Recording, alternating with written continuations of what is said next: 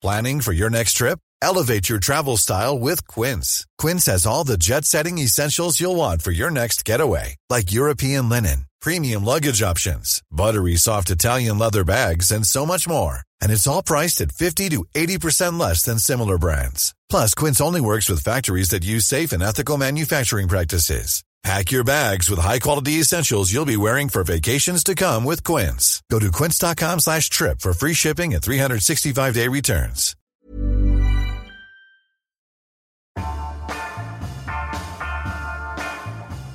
Welcome to the FT's U.S. Election Countdown podcast. I'm Amy Keene in New York, and joining me from Washington, D.C., the last remaining region to caucus in this primary season, is Courtney Weaver. So there's no way around it. It's been a historic week. Hillary Clinton became the first female presidential candidate for either main party. And Courtney, I think regardless of your political affiliation, most people would agree that this was a pretty momentous week. Absolutely. I mean, I think, a lot of people have very complicated feelings towards Hillary Clinton. A lot of people have very negative feelings towards Hillary Clinton. But I think few people would disagree that this really is a historic achievement. And I think you felt that on Tuesday night, after all the hiccups of the campaign, all the challenges she's faced over her personal email server, the Benghazi hearing, her qualities as a candidate. It really felt on Tuesday night that it was one of the rare moments of this campaign where you were actually able to take a step back and think, this is something that's never happened before. We've never had a woman as the presidential nominee for one of the two leading parties. I was at the Brooklyn Navy Yards. We were in, basically it was a greenhouse structure, absolutely crammed, full of supporters and press, of course. And when she walked out on the stage to that song Brave by Sarah Bareilles, it was this, you could just sort of see, I don't know if you'd call it a contentment, but there was definitely a happiness. She was sort of relishing in that moment. She made history, and you could definitely feel the excitement in the crowd. The other thing that I thought was interesting is that this was about 8 years from the day that Mrs. Clinton conceded to Barack Obama. What did she do differently this time around? I mean, I think that's also, just to take a step back for a second, that's also part of why this moment feels so historic. There was a Saturday Night Live skit a few weeks ago, where the character playing Hillary Clinton, jokes, to Bernie Sanders, let me tell you a secret. I really, really want the presidency. And obviously everyone laughs because it's so obvious that Hillary Clinton really, really wants the presidency. And she hasn't just been fighting tooth and nail for the past year. She's been fighting for this for basically 8 years, or longer. Who knows, if you maybe count her longer. career in the Senate. Yeah. Exactly. And so what did she do right this time? So it's kind of a good metaphor, I feel like, for Hillary Clinton as a candidate. As she has said herself, she's not a natural politician in terms of, she's not this great orator like her husband is or Barack Obama is. She's not maybe as charismatic as some other more prominent politicians, but she's incredibly, incredibly dogged and very thick-skinned and very resilient. And so I think what she did right this time is in 2008, her campaign was dogged by all these, by all this infighting between various campaign strategists. One of her chief campaign strategists quit in the spring of 2008, which contributed to this whole perception that, her campaign didn't know what it was doing, that the candidate was mismanaged, that they couldn't come up with a clear message, and that they were really blindsided by Barack Obama and didn't really know how to handle him as a competitor. So this time, I think what's really interesting is if you think back to earlier this year, she had some tough points in Iowa and New Hampshire, and there were some rumors at the time that Robbie Mook, her campaign manager, might have been about to get fired. He did not. He has remained with the campaign to this day. And they really they stuck with the plan. You can criticize the plan. You can say, she didn't have a very distinctive message. But at least there was no visible infighting. No one was reshuffled. No one lost their job. And even when it seemed, in April, when she was losing all these caucuses and primaries to Bernie Sanders, they kept, they persisted and they didn't try to make her into something she was not or to change message. Yeah, I spoke to several Clinton supporters on Tuesday night in Brooklyn, across different ages, different backgrounds, and I had a few questions for them. But the first was, why Hillary and why now? It's sort of generally one of those, it's the first question you tend to ask. But the common thread throughout these conversations I had, it was a combination of, I've been a Hillary fan since her first lady days. A few people said that. And the other significant point was something along the lines of, we need to show the rest of the world that Americans can be reasonable people. These are words from the supporters. And I think it really contrasts the way that these particular voters, these Clinton supporters, see what Republican rival Donald Trump could do in terms of representing the country if he were to become president. So it was an overwhelming chorus of, Hillary is the right woman and person for the job. Here's a bit of what they had to say. I love that lady.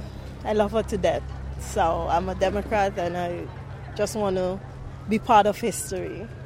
I think it's so inspiring on so many levels, not because she's a woman, but she's an immensely smart person who has worked at being a leader. I think this is a big moment of history to say who we are as Americans and how we're going to live and live within the rest of the world and gather people together and not be mean and not be spiteful and not be nasty. It's not necessary.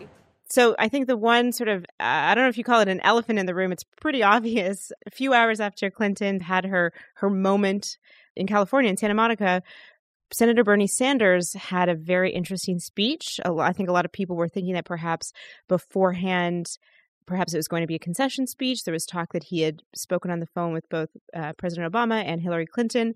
So what was Bernie Sanders doing in that speech? What did you make of it? Yeah, I mean, I think that people walked away with two impressions. There are some people who seized on his comments, the struggle is not over, we're going to fight until the convention.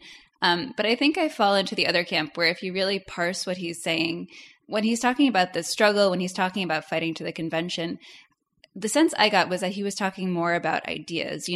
His campaign, he's always said his campaign is not just about him as a candidate. And when people in the crowd were chanting Bernie, he was saying it's not just about Bernie, it's about all of us. So things that he's been fighting for, like increasing the federal minimum wage, reducing income inequality in America. To me, he was making the point that, this campaign is not just about putting Bernie at the top of the Democratic presidential ticket.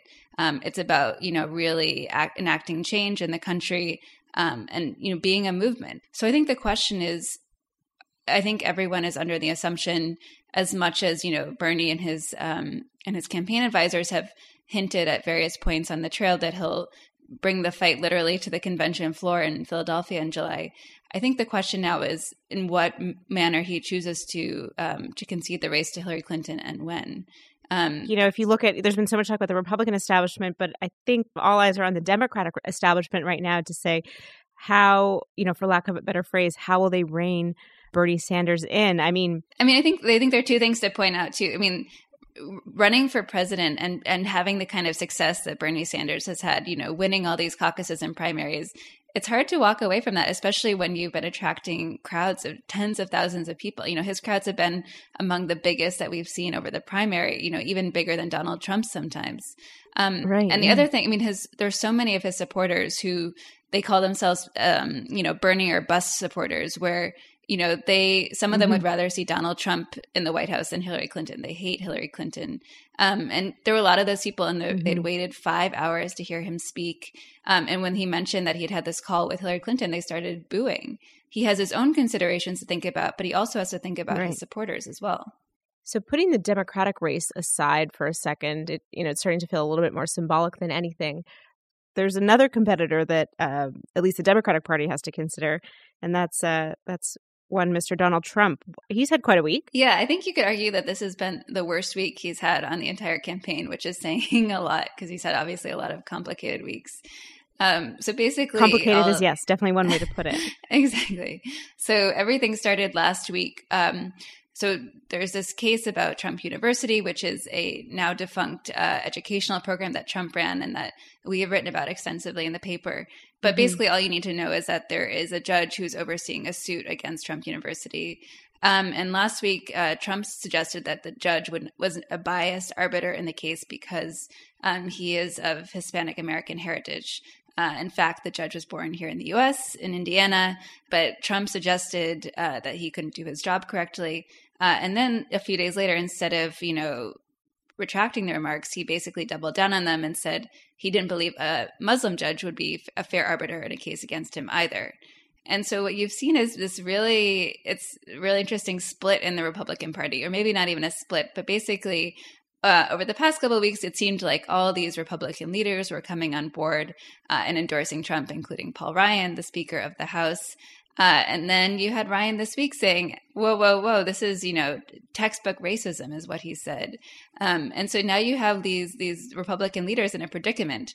This is not the first time that Trump has been called off for making allegedly racist accusations. He initially refused to disavow the white supremacist David Duke when he endorsed him earlier in the campaign. He had the comment about banning Muslims from entering the U.S., calling Mexicans rapists.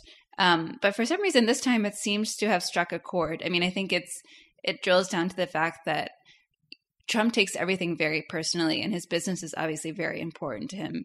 And I think it's kind of woken up some of these Republican leaders to thinking about what a U.S. judiciary would look like under President Trump. Is he going to use the tools at his disposal for his own business interests? I mean, one of the things that struck me going back to some of the comments of Republican leaders, especially Paul Ryan, you say those are, like you said, textbook racist comments, but I still support the candidate.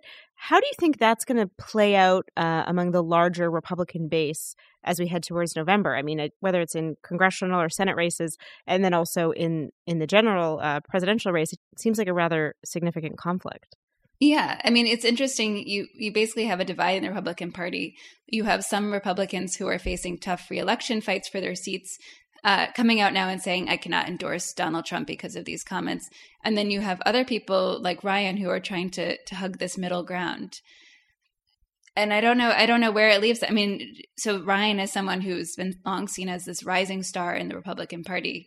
But does this relationship to Trump and not being able to come on Trump decisively, will that taint him later on? It's hard to say. Mm-hmm. I think that'll be an interesting sort of thing to watch. And his speech up in Westchester on Tuesday night, it took quite a different tone than we've become accustomed to. So I think it's the third time he's used a teleprompter this entire campaign. And what that meant was that he stayed on message. We've heard from Trump's campaign advisors that they always have trouble controlling him because his whole thing is he's a maverick. He always speaks off the cuff. No one knows what he's going to say, including the people who work for him. And this time he was obviously very scripted. But it was kind of a milquetoast speech, which was weird for Trump. I think the one interesting takeaway of the speech was that some of the remarks he made about Clinton, and he really foreshadowed how he's going to go after her in the general election. So one thing he brought up was he brought up her time at the State Department. He alleged that she had been running the State Department like her own personal hedge fund, which is obviously an unsubstantiated claim, but an interesting tactic, especially when you think about how many voters don't trust Clinton, who think she's corrupt, who bought into Trump's attack line that, she's crooked. And then the other thing he said, which I thought was interesting, was he said the Clintons have turned the politics of personal enrichment into an art form for themselves. And that I thought was particularly resonant just because it's something I've heard from a lot of voters on the trail. Most recently, I was in West Virginia and I was talking to a Democrat at a Bernie Sanders rally. And he was saying he couldn't vote for Clinton in November because he was sick of the Clintons. He thought they were corrupt. And he said basically the same thing Trump said. He thought that they were all about their own personal enrichment. So it's just an interesting thing to leave us with, as we head into next week. Here, Clinton's in this historic moment. She seems to be on cloud nine. Bernie Sanders is fading into the background. All her qualms and the concerns we had about her as a candidate seem to be drifting away. And yet just kind of a reminder how things can change quickly in this race. 5 months to go until the election. And I'm sure there'll be weeks from now when Clinton will be on top and weeks when Trump will be on top. But it's definitely not over yet. All right, that's it for this week. Thanks so much for listening. You can find us on Twitter. I'm at Amy P. Keane. That's AIMEEPKEANE. And Courtney's at Courtney_FT. And you can also sign up for our daily campaign trail newsletter, White House Countdown, at ft.com/NBE. That stands for News by Email. So again, that's ft.com/NBE. And be sure to download FT Politics wherever you get your podcasts, including iTunes, Stitcher, and Acast.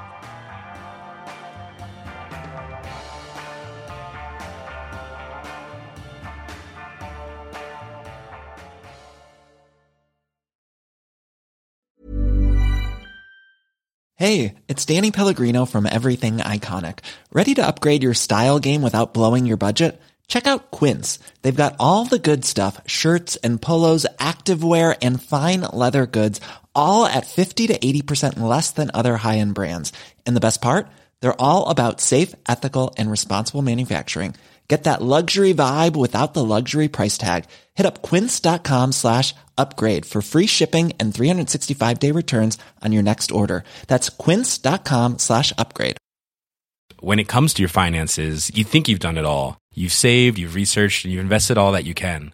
Now it's time to take those investments to the next level by using the brand behind every great investor, Yahoo Finance. As America's #1 finance destination, Yahoo Finance has everything you need, whether you're a seasoned trader or just dipping your toes into the market.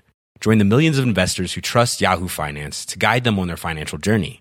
For comprehensive financial news and analysis, visit yahoofinance.com, the #1 financial destination, yahoofinance.com.